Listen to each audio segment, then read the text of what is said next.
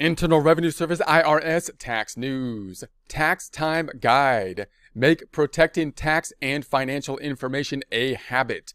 IR 2021-52, March 9, 2021, Washington.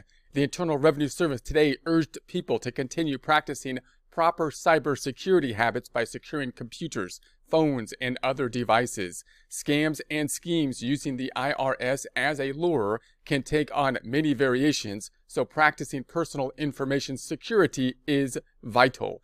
This news release is part of a series called the Tax Time Guide. There's a link to the Tax Time Guide here, a resource to help taxpayers file an accurate tax return.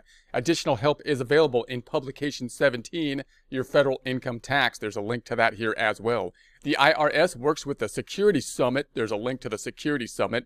The Security Summit, a partner with state tax agencies and the private sector tax industry to help protect taxpayers' information and defend against identity theft. Taxpayers, there's a link to the taxpayers, and tax professionals, there's a link to tax professionals, can take steps to help in this effort by doing things like minimizing cybersecurity footprints, staying vigilant in protecting personal tax and financial information, and being aware of common scams and schemes. So that's a pretty broad recommendation there, of course, doing things like minimizing cybersecurity footprints, staying vigilant, and so on. So let's see if they get us some more detail here. So as a reminder, the IRS doesn't initiate contact with taxpayers by email, text messages, or social media channels to request personal or financial information. So they're basically saying, of course, here, one of the ways that scammers can try to scam information is by pretending to be somebody else, and it could be useful to pretend to be someone that's authoritative, such as the IRS. So the IRS will not typically be asking for information by email or text message or any of those kind of ways. They will traditionally, at least initially, contact with a letter, and they'll typically be very methodical about the letters that will be following and follow a specific procedure as you would think a bureaucracy would. So anything that's really urgent sounding, you should be suspicious of, and I would say that would be the case if it were the IRS or anything else. Act now or we're going to take action. Act now or you're going to lose this type of thing, and so on. Those are kind of red flags, and this may not be legitimate. So generally, the IRS first mails a paper bill to a person who owes taxes. In some special situations, the IRS will call or come at a home or business. People should be alert to scammers posing as the IRS to steal personal information. There are ways to know, there's a link to ways to know, if it's really the IRS calling or knocking on someone's door. So again, if they're knocking on the door, that's probably more of an unusual situation where the IRS is going to someone's house. So you might want to look into those kind of situations when that would be. But usually you would be quite aware as to the IRS and the issues you might have with the IRS, because again, they will typically be sending letters initially, at least for some time before taking, further actions is going to be the general process.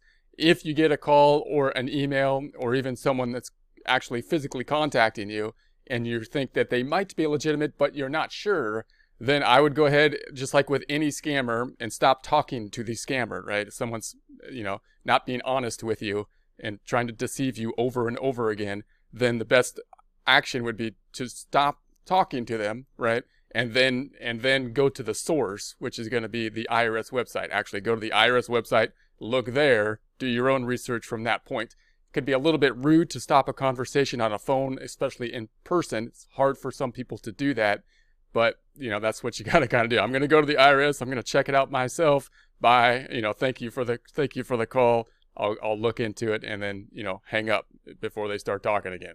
So below are a few tips to help minimize exposure to fraud and identity theft. Protect personal information. Treat personal information like cash. Don't hand it out to just anyone. So obviously personal information, you don't want to give it out to just anyone, but it could be a little bit difficult, of course, because some personal information that can be used for security purposes, such as birth dates, such as, names and whatnot, even, my mother's maiden name and things like that, might be on things like social media, like a Facebook post and other types of things, just as part of the conversation.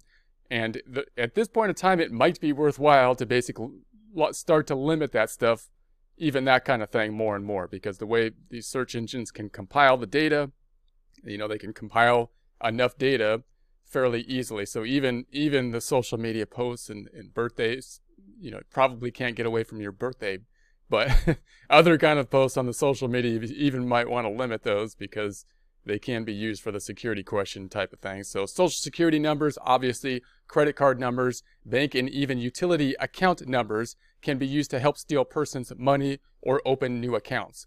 Safeguard personal data. Provide a social security number, for example, only when necessary. So you only want to, of course, give the social security number when you have to.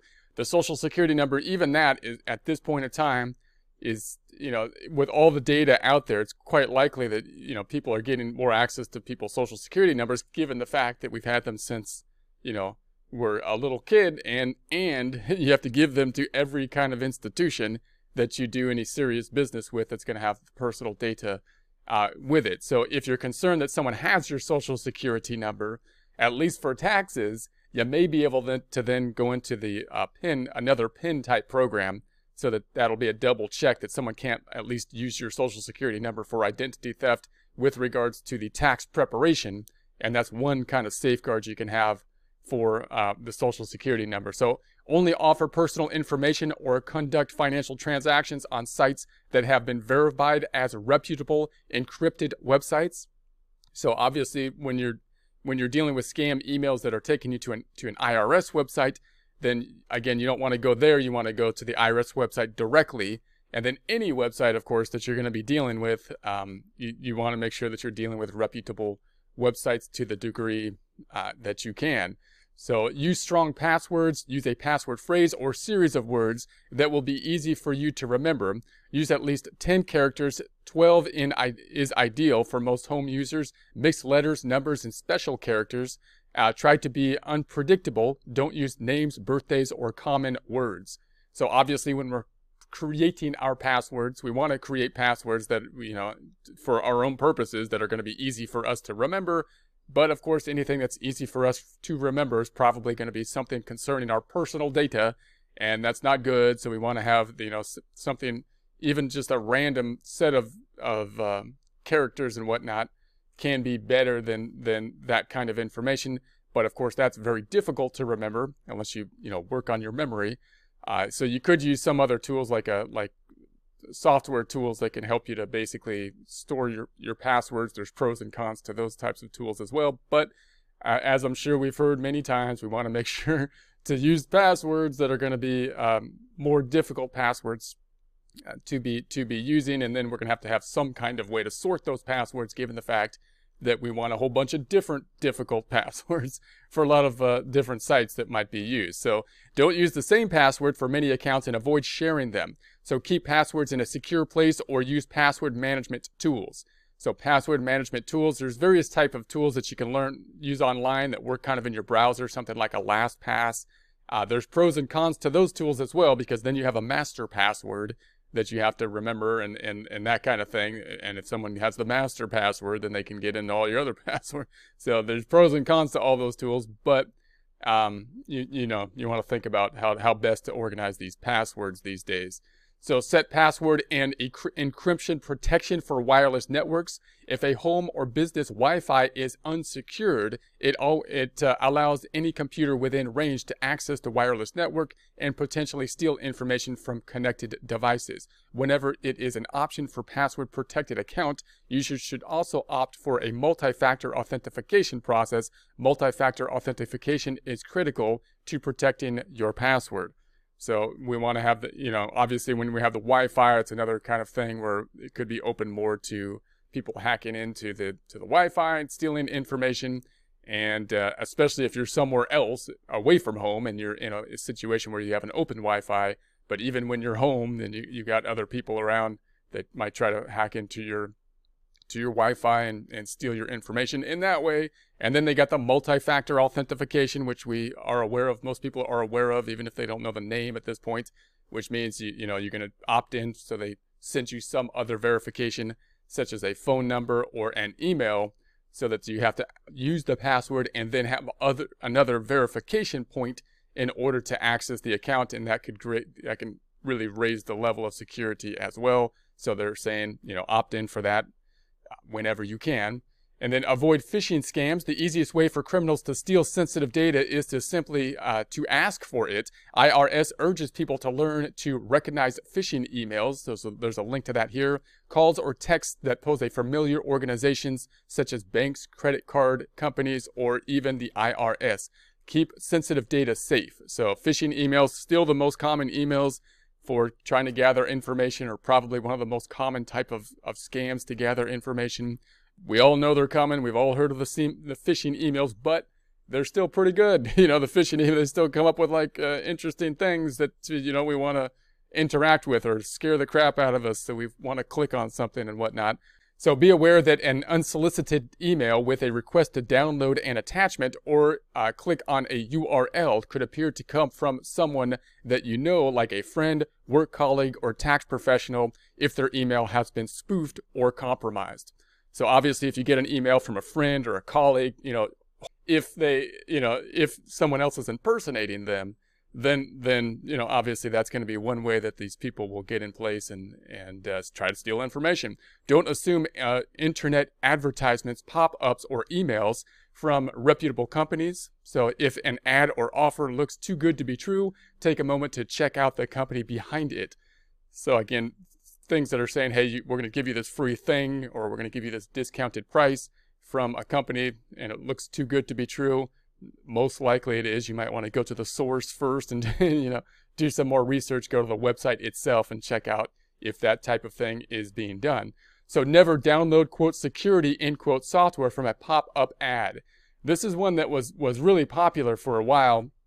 They basically somehow install software on your computer, I believe, and then they basically say, hey, we found all this stuff on your computer that's horrible and it's going to kill your computer, but we'll save it with our free, after we do this search for you. And then, that's going to be part of the scam process. So any kind of, quote, security software, end quote, that you're getting, from a pop-up or something like that is going to be very suspect. You want to go then, if you have problems with security or pop-ups or that kind of thing, you probably want to take your thing down to the local geek or the Best Buy geek store. Or, I'm not promoting them, or somewhere that where you trust them to give you an actual checkup and some security software that's legitimate. So a pervasive ploy is a pop-up ad that identifies it as detecting a virus on the computer. The download most likely will install some type of malware. Reputable security software companies do not advertise in this manner. Okay, so obviously, again, a good security software package isn't gonna advertise with a pop-up and then say that they're gonna stop the pop-up that that they use to basically annoy you into getting the security. That would be kind of that would be kind of deceptive advertising. So they don't typically do that. Legitimate security software. So a security software and antivirus program should provide protection from virus, trojans, spyware, and adware. The IRS urges people, especially tax professionals, to use an antivirus program and always keep it up to date. Set security software to update automatically so it can be updated as threats emerge. Educate children and those with less online experience about the threats of opening suspicious web pages, emails, or documents. Backup files. No system is completely secure. Copy important files, including federal and state tax returns, into removable disks or backup drives and cloud storage. So there's a bunch of different ways we can back up our information now. We got the cloud storage, and we got these other drives. Once you back them up on a separate drive, then you typically want to detach that drive from the computer and put it someplace else, preferably even some other location possibly, so that you have it in case of the drive going down, your hard drive going down, or a fire or something like that. Store disks, drives, and any paper copies in secure, locked locations. So ID Theft Central, designed to improve online access to information on identity theft. It serves taxpayers, tax professionals, and businesses. There's a link to that here. Taxpayers can find answers to questions, forms, and instructions, and easy-to-use tools online at irs.gov. They can use these resources to get help with it's needed at home, at work, or on the go.